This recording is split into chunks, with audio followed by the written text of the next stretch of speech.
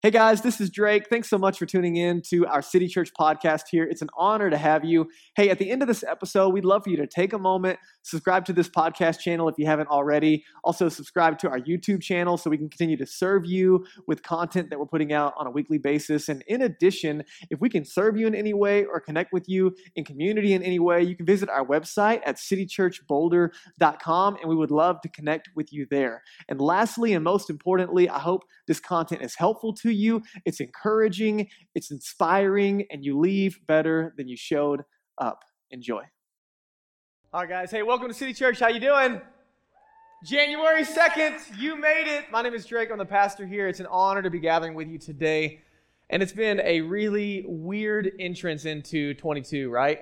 It's been a heavy week for a lot of us. Maybe you know people who have been directly affected, or you yourselves have been affected. And I just want you to know we're not just messy around here. We don't just leave stuff all over our lobby when you walk in. All the stuff that you saw on your way in, the cases of water and the blankets and all the food, those are all resources we're distributing. And we've just made our building and our staff and this space available to serve our city as a resource distribution place. And so if you know anyone that's going to be in need of just some very essential practical resources on the front end, then all of that is available. You can either get the word out, you can take it to them.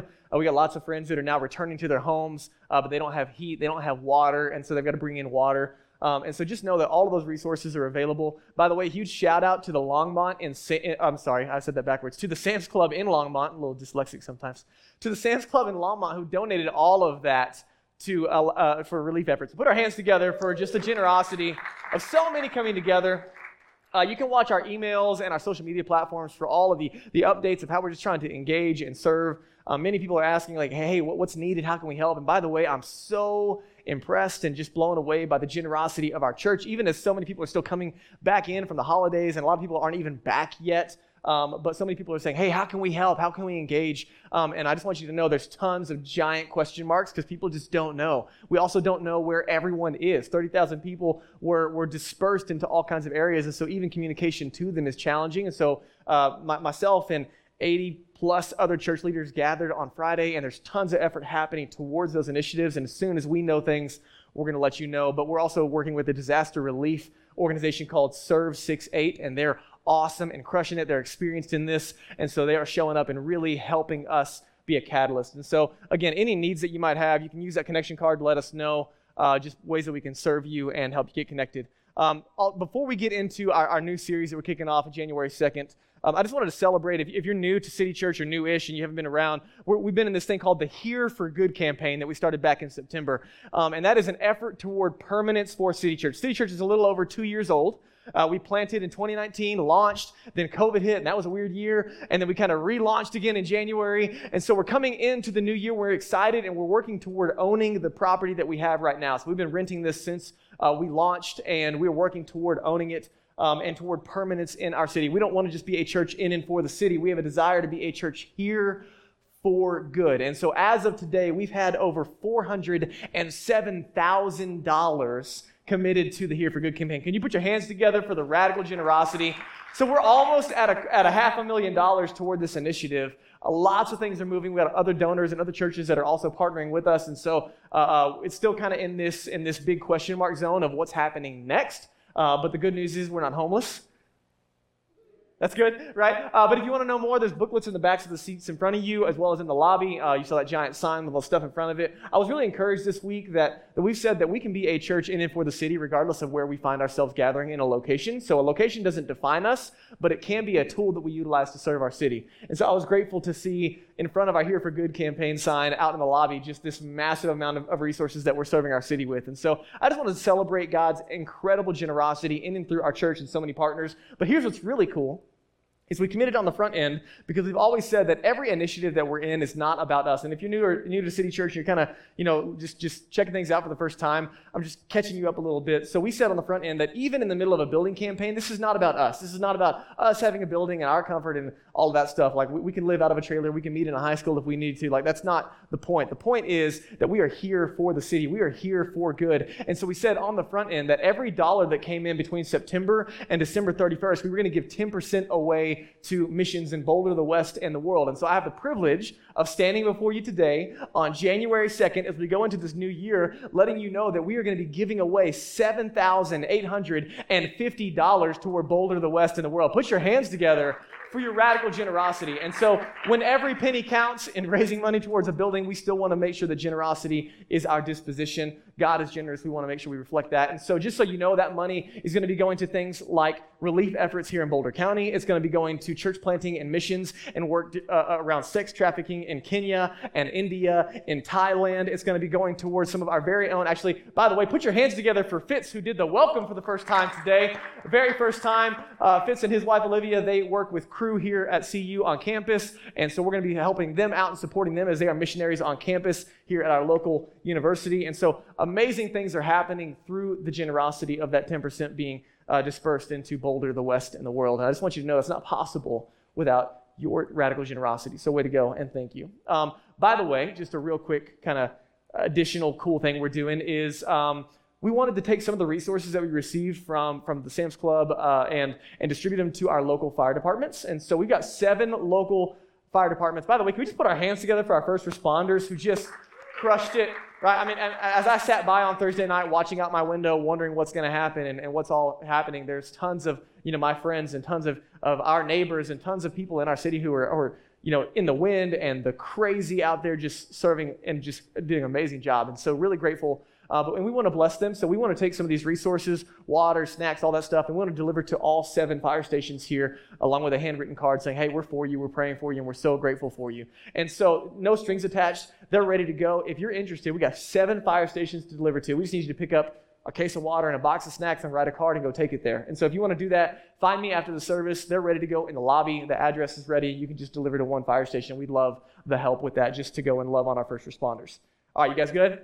Lots of info, I know. All right, we're going to reset for a sec because we are going into a new series called Silence and Solitude. And I don't know how you enter into a new year. We're kind of in a weird space, kind of coming off the weekend, and there's a lot going on, but I think today's message is going to speak not only to our lives as we enter this new year, but also into what's going on in our city. And so I don't know your personality type, but for me, like when New Year's roll around, I'm a big type A goal setter, 8 on the Enneagram. I love to crush things. I love feeling results. Just, like I love the little planners. Like I have a planner that like when you set a goal, it tells you to reward yourself. And I'm like, yeah, let's go like crush all the goals. And so I love the opportunity of a new year and crushing goals and just looking at a kind of a fresh start. But there's a lot that comes at us in a new year. And I don't know the pressures. Like, honestly, I think we kind of got sideswiped coming into the new year. And so it's January 2nd, but because of all the stuff going on in our city, it almost doesn't feel like a new year yet. Like you haven't had a lot of time to process what we're going into. And so I just don't want us to miss the moment of a reset. That I think every year, the new year does serve as a really healthy and important reflection opportunity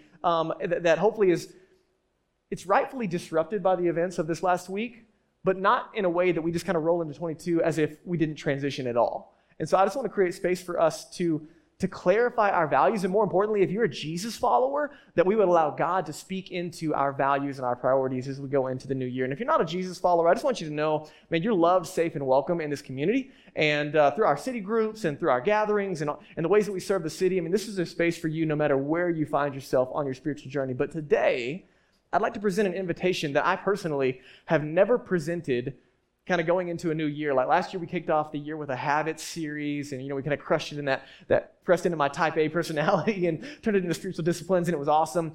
But today I want to go in a direction that I think is important for our souls, no matter where you find yourself on your spiritual journey, but I think it's going to serve us well. And that invitation is this, that before you and I pick up anything, so I don't know kind of where your heart and mind goes. I don't know if you feel the cliche pressure to hit the gym again.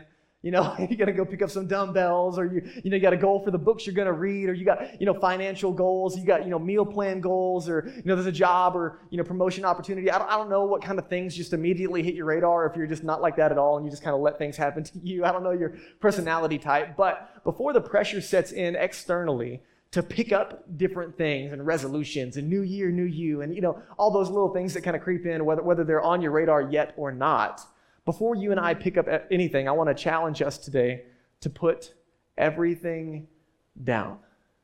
Before we pick up anything this year, it's January 2nd, I want to challenge us all to put everything down. And here's what I mean by that. We see in the life and the rhythms of Jesus this daily, regular, intentional practice of silence and solitude. That he would literally set everything aside. He would set everything down. He would pull away. He would be with God, his Father. And then he would return back to the life around him, to the crowds, to his disciples, to those in need, to those that were following him, to those that were persecuting him, to those that loved him, to those that hated him. He would return to the massive needs around him. And he would return full of focus and power and wisdom and discernment and boldness and compassion and love and surrender. We see all these things in Jesus. And you say, how did that always come out of him?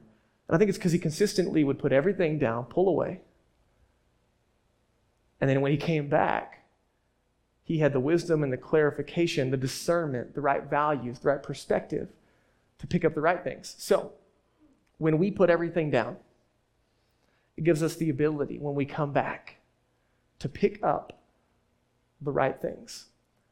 And again, I don't know. Maybe you're type A and you got all the right things in your hand already and you're spinning the perfect amount of plates and you don't have too many hats, but the odds are that's not the reality. You and I are constantly bombarded, not just with things that are important to us, but also with things urgent around us. In the age of distraction, in the age of the bent neck iPhone kind of epidemic, right? I don't know if you knew this, but there's people that are checking themselves into addiction facilities for like media usage, right? I mean, we live in an addiction and distraction society where you stand in line at the airport and everybody looks like this.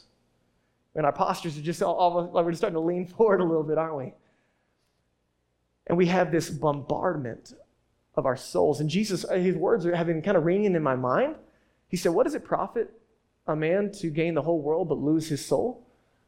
And there might be this just kind of distraction into oblivion that you and I are living in. I saw a post from a friend on Friday, and it was interesting. They apologized on social media for their kind of apathetic lack of a response toward everything that was kind of transpiring over Thursday and Friday. And they said, honestly, like, it's just so much to take in. I just feel numb. And this year has been just constantly, I mean, with everything happening around the world, even the events that are happening solely in Boulder, and then you remove that, get it off the global, and just go to your life, your family, your relationships, your school, your job, whatever. You and I are constantly processing so much that it begins to move us into kind of this oblivion of the soul, where I think we're losing the ability to be present with ourselves, present with others, present with God. And the question is, man, is there a way back to where we can pick up the right things, where we put our heads down at night and we're like, man, this day, it counted. Like it mattered. It made a difference. And not with just like frenetic activity, right? Not that we just did a ton of things and we feel good about it, pat ourselves on the back, but we did the right things. That I can't be everything to everyone, but I can be something to someone. And so am I picking up the right things? Am I using my time, energy, and resources in a way that's both life-giving to others and life-giving to me? And as you and I press into the series, the invitation is this: maybe, even if you're not a follower of Jesus, maybe what Jesus modeled, what Jesus taught was both timely and timeless. That what we see in the life of Jesus 2,000 years ago, what we see practiced throughout 2 millennia of church history, might not only be timely, but also timeless in practice. That maybe there is healing and wholeness and fullness of life in life with Jesus, that when we face events like Thursday and Friday, that the church can carry a disposition, not of false optimism and acting like everything's okay, but a centeredness, a wholeness, a joy that can be despite our circumstances. So I just want to invite you into this space and just to kind of wrestle with me, okay? So Matthew chapter 4 is where we're going to be this morning, if you want to turn there. Matthew 4, verse 1. And before I read this verse, this is some events are transpiring. This is kind of Jesus' kind of initial step onto the pages of history, kind of public ministry, okay? So right before this, in Matthew chapter 3, Jesus is baptized. And so Jesus shows up, his cousin John baptizes him even though he doesn't want to. He comes up out of the water, big deal. Clouds part in heaven, and God, a voice from heaven says, "This is my son in whom I'm well pleased," which is a really big deal. Like, Jesus is baptized. I need you to hear it. Before Jesus does anything, we see God's favor. And in the same way, the invitation from Jesus in a relationship with God is not what we do for him, but it's being with him. And out of the being with him, out of the identity, we then are able to serve in a healthy place. And so before Jesus does anything, God says, this is my son in whom I'm well pleased. So you and I, as we go into 22, we are human beings, not human doings, right? That as we prioritize and create space in our minds, that we don't find value in what goals we crushed, or how many times we went to the gym, or how many books that we read, or whether we got a promotion or not at our job. Those are great, but they don't define us. They don't have to. And so Jesus, right after he's baptized, this is what happens in Matthew 4. Check this. This is crazy. Then Jesus, was led, like on purpose, not an accident. Jesus was led up by the Spirit of God into the wilderness for a little bit of R&R. What happens? On purpose, the Spirit of God leads Jesus into the wilderness to be tempted by the devil. What? I read that and I'm like, this seems like a backwards set of like words and sentences. I'm not sure what's going on here, but I'm not sure why you would do that on purpose. I want to stay away from temptation and the devil as much as I can. And so Jesus, he goes into, right after his baptism, before he goes into this place, the wilderness. This is in Greek, the eremos. And this word, this place that he goes into, can be translated wilderness or desert or deserted place or desolate place or solitary place or quiet place or the lonely place. So Jesus is driven, he is led by the Spirit of God into the wilderness to be tempted by the devil. And look what happens right after this. Then Matthew tells us that after fasting for 40 days and 40 nights, Jesus was hungry. Yeah, like for real. Like, I don't know about you guys, I fasted for like 24 hours and 48 hours, and that about killed me. So good news, in a couple of weeks when we do our night of worship and prayer, this is like a little commercial, we're doing a night of worship and prayer that kicks off 21 days of prayer and fasting. It's going to be amazing. It's not 21 days of not eating, so don't worry. It'll be a fasting of your choice, possibly media, might be the best choice for you and I.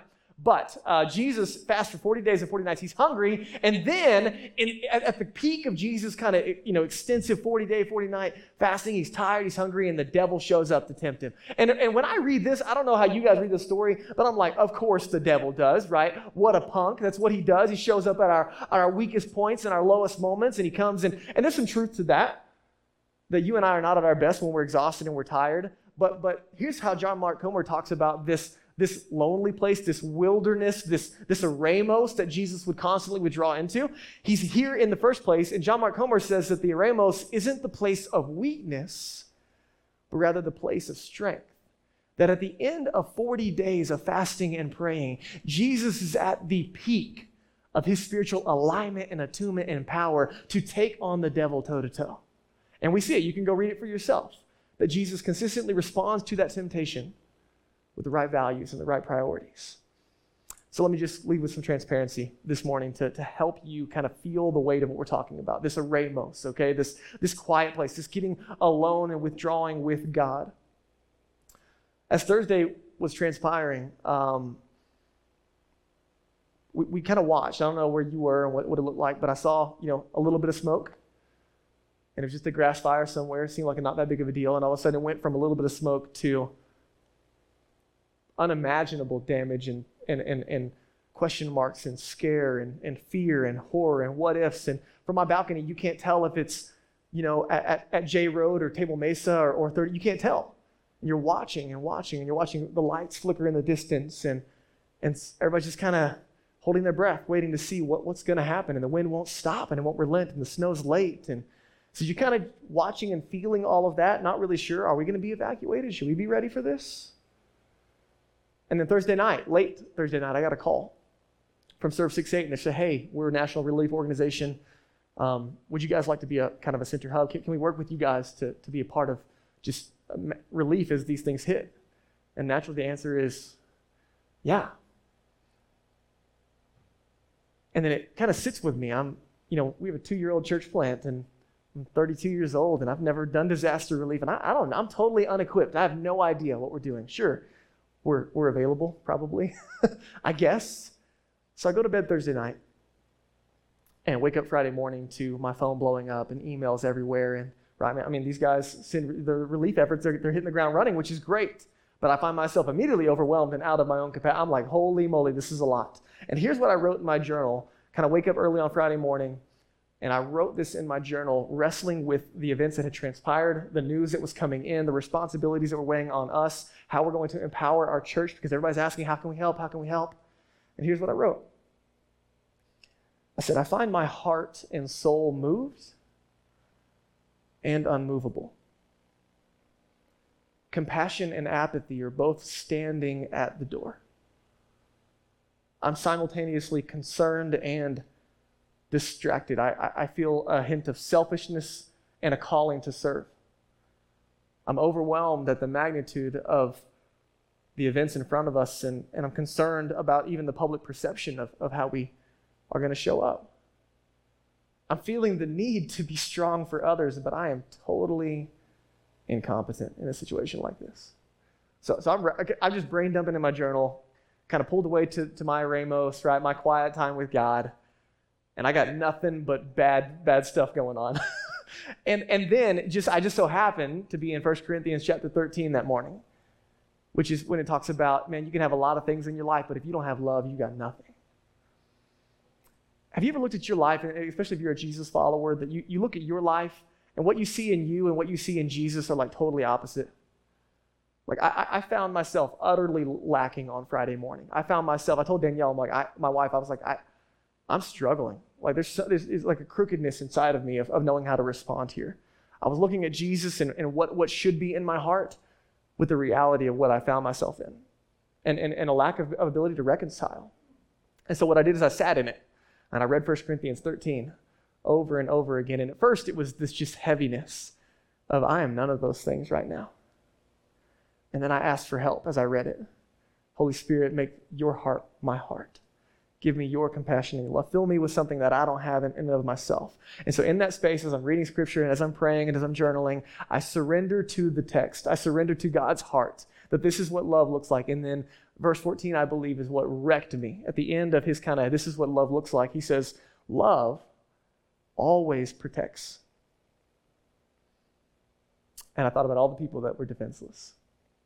Love always trusts. I thought about all the fear. Love always hopes. And I thought about all the despair. And love always perseveres. It keeps showing up. And I thought about my desire to quit. And in that moment, I surrendered over to that. And I said, God, give me that heart. And in that space on Friday, sitting in the quiet by myself and God, I came out of the Eremos and myself, my family, our staff team here at City Church, we picked up the right things afterward. Our heads, our hearts, and our hands, they showed up, and we put our efforts toward equipping and empowering our church and responding well, and our team hustled, and there was joy, and there was peace, and all of the right things got done on Friday. And the whole point of me telling you this, it was all in spite of me. That inside of me was everything opposite of what we put our hands and hearts to. But because of withdrawing to that quiet place, Jesus met me in that space. He filled me with this power. He changed my heart and mind, and he allowed me to come back and pick up the right things. Does this make sense to you guys? This is the power of that space with God. Jesus called it abiding. He said, I'm the vine, you're the branches. Abide in me, and your life will bear much fruit. I want you to imagine, right? This tree. And Jesus says, I'm the base, I'm the roots, I'm the source. You're the branches.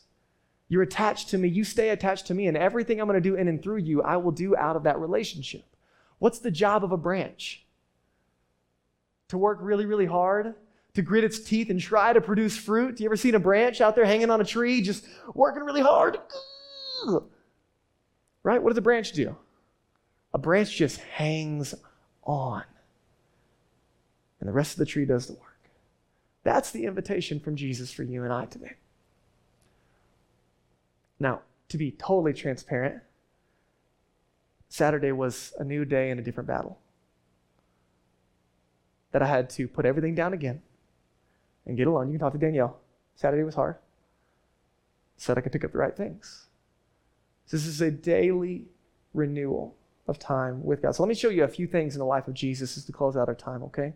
Daniel's going to come, and as he comes, I'm just going to let us sit in these passages, okay? Mark chapter 1, check this out. This is kind of a post-marathon day for Jesus. Jesus has been doing like crazy amounts of ministry all day. I mean, amazing things, healing people, feeding, up late, started early. And so at the end of that day, he puts his head down, and check this out, right after a full day. So he's in the wilderness, comes back, he does one day of full-time crushing at Jesus ministry. And then verse 35, it says, rising early. This is the very next day. He rises very early in the morning while it was still dark, and he departs and he goes out to a what? The Eremos, the desolate place. And there he prayed. And check this out. And Simon and those who were with him searched for him, and they found him, and they said to him, everyone is looking for you. And then check this. Look, I don't know how you feel under the pressures of people's expectations, but Jesus gets into the quiet place. He's becoming popular. People want his attention. The disciples show up and say, hey, everyone's looking for you. There's an agenda. We got stuff to do. And Jesus says, yeah, let's go to the next town. Like totally just ignores the needs in front of him, that I might preach there also. Check it out. For this is why I came out. Jesus came out of the Eremos the very next day with purpose, understanding why he was there. So what did he do? He put everything down and he picked up the right things.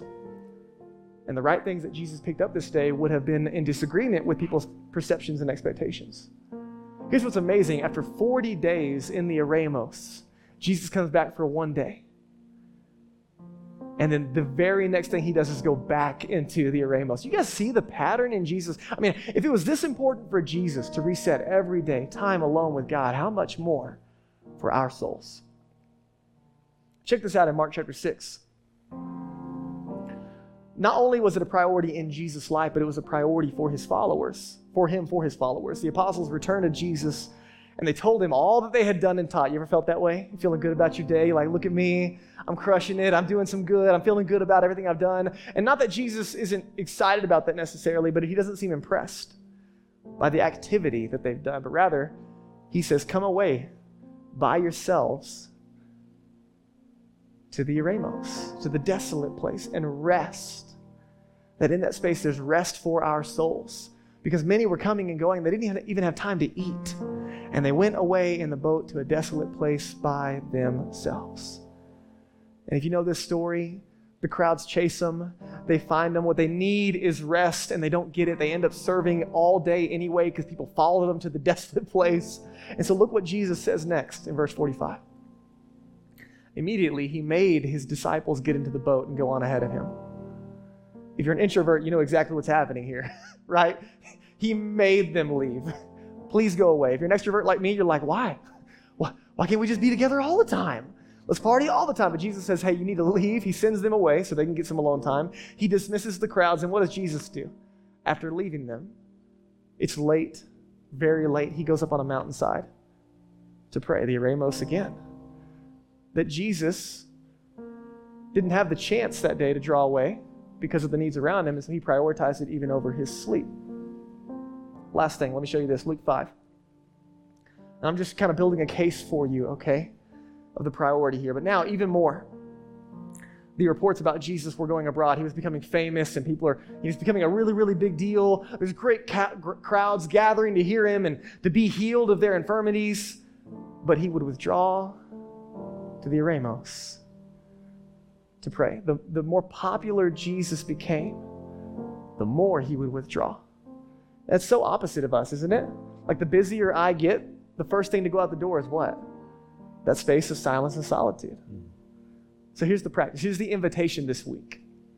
These are going to be going out. By the way, I'm going to send you practices via email on our social media platforms, things to do. When our city groups launch, we do these things. These practices are something we do alone and together. And so when our city groups launch, we're going to be living these things out, fleshing them out in community. But kind of leading up to that, I've got some practices just for you to take home and do for yourself. But here's the practice of silence and solitude, a working definition we're going to use for the next couple of weeks. Silence and solitude is the intentional time in the quiet to be alone with ourselves and God. This is where we create external silence, which in and of itself is really hard. Did you see that new update the iPhone did where you can like turn on reading and you can turn on focus and you know what I mean? They're like trying to help you, give you some tools to shut that thing up. This little minion in your pocket that won't leave you alone. So there's external silence in this definition. There's internal silence, which in my opinion is harder. Right? Because the second that I sit down, my brain starts going about worry and frustration and bills and, the stuff I'm wrestling with, and the squirrel. You know what I mean? Like there's these things that my brain is just constantly wrestling with. So internal and external silence and solitude. Being alone. Richard Foster said that there's a difference between solitude and loneliness. What we're talking about is solitude. Loneliness is about inner emptiness. But solitude is where we find inner fulfillment, where we decompress from stimulation and noise. We face the good, the bad, and the ugly inside of us. We face our hunger and our desire for God, or quite frankly, our lack of hunger and desire at times. This is the spaces where insecurity shows up and addiction is wrestled with, and everything is being exposed. But the good news is it's in a place safe with God, your Father who loves you. This is a space where success and failure, they lose their power. People's opinions go out the door. And friends, when we don't have this, when we don't create this space, we start to feel distant from God. We start to live off of the spirituality of others. We start to feel distant from ourselves, and our identity gets compromised, and we lose sense of our calling and perspective, and we get sucked into the urgent over the important. We're picking up all the wrong things. We're stressed out and busy. If you're like me, we get sucked into escapism rather than engaging in the right things. And so we're so exhausted. You've been here.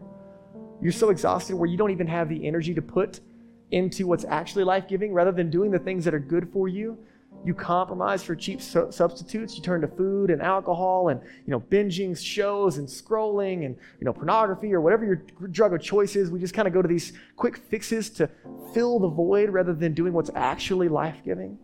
We become emotionally unhealthy. We become reactionary. These are all signs and symptoms of life without this practice.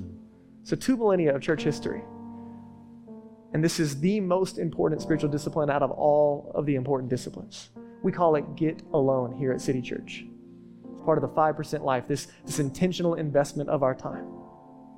So let me just land the plane with two quotes that I think are really life-giving. This is from Henry Nouwen. He said that without solitude, it is virtually impossible to live a spiritual life. We do not take the spiritual life seriously if we don't set aside some time to be with God and to listen. That we might have good intentions. This is not meant to be a stab. This is meant to be an invitation. But then one time, Henry Nouwen asked Mother Teresa for some spiritual direction. So just imagine you had a chance. Mother Teresa, hey, hook me up with some spiritual direction. Here's what Mother Teresa said to Henry Nouwen in this space. She said, spend 1 hour each day in adoration of your Lord and never do anything you know is wrong. Follow this and you'll be fine. Come on, that is so good. That is so simple. Thank you, Mother Teresa. So this week, as we press into this practice, a couple of just quick things to encourage you with, okay? Number 1 is this. Know your personality, season, and stage of life. There's no pressure here. This is not obligation. This is invitation. This is relationship. Any relationship that's significant takes time of investment.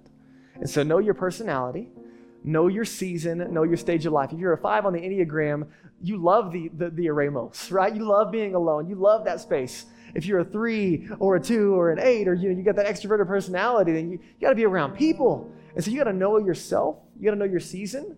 You got little kids, this looks very different from someone who's single and in college or working a job and married but no kids or solo and you got all the time that you need.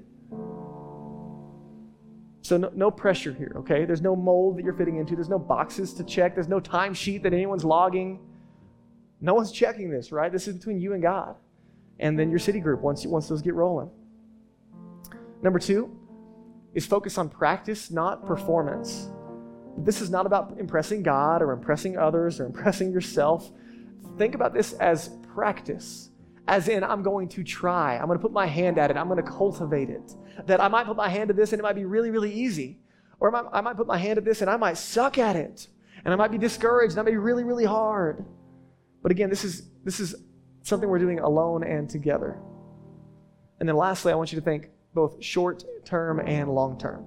So short term is that daily, we talk about it as like 15 minutes of just trying to create space to diffuse and sit. Every day this week, would you try it? To get alone, read one verse, sit in the quiet, external and internal noise. But also we're going to take some time, we're going to talk about it over the next couple of weeks, long term. Intentional spaces of 4 and 8 hour retreats, maybe a walk into the mountains. I literally just booked a room at an abbey in like northern Colorado to go check it out. I'm going to hang out with the nuns for 24 hours. I have no idea what's going to happen in that space, but I'm just trying to practice what I preach here. So never been to one of those monasteries, but it should be cool. So the point is, short and long term, just think about that, okay? That creating space. That Danielle and I, for example, right now, we're looking at, hey, how do we give each other, 6, 8 hours once a month each away to be alone with ourselves and God? So look for the resources that are coming out. Watch the email, watch the social platforms. We're going to give you some practical stuff. Listen, grab a Bible in the lobby, grab a journal. They're free. Download the YouVersion Bible app. Go to our website. We have a spiritual resources page dedicated to this entire space. And then on your connection card, man, join a city group. Go check them out online. They're launching in 2 weeks. And then we're going to continue this practice by doing this 21 days of fasting and prayer with a little book to serve you well. So listen, we're going to do everything we can to serve you. But here's why we're doing everything that we're doing. We're putting down everything daily so we can pick up the right thing, so we can be the church. So listen, in the middle of the relief efforts, everything going on around us, do what you can. Do what God tells you to do. Make yourself available by all means. But also from the space that we're creating, dream and aspire and create goals and plan and sit with God and say, man, I want to pick up the right things. But listen, friends, you and I cannot give what we do not have. The invitation from Jesus is when we're with Him, we're able to give more than we ever had on our own. That with Him, we have access to more than we ever had on our own. And so you and I can give abundantly to those around us in the middle of what's going on, to our families, to our friends, to our coworkers, to our neighbors, emotional, spiritual, practical help, whatever. So I'm going to pray for us, okay? And then we're going to sing as we close out our time together. So if you just bow your heads with me and just create a moment of reflection. This is just a moment of privacy for you. And so we can just kind of sit with ourselves and God. So with your heads bowed and your eyes closed, I just want you to reflect. Is this a new practice to you? Have you ever pressed into it? Is this a practice that has been on your radar that you struggle with at times? Is this one of those practices that has become habitual and not meaningful? Maybe you're not a follower of Jesus in the room. And maybe for you, the clarity of the invitation today is not to do things for Jesus, but to be with Jesus. That when Jesus came, He lived a perfect life. He died on a cross to pay the payment for our sins. He rose again, making a declaration that He was who He said He was, that He can do in our lives what He said He would do, that He can make us right with God, forgive us of sin, and give us new life and new power.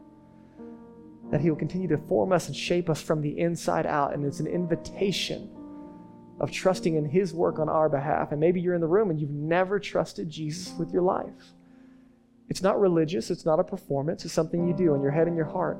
Jesus, I believe You died for my sin. I believe You rose again, and I want to follow You. And however you would express that today, if you've never made a decision to follow Jesus, I give you the encouragement. If you pray that prayer with us, you can have confidence that heaven is rejoicing with you. You're now adopted into the family of God. You have new life and new power,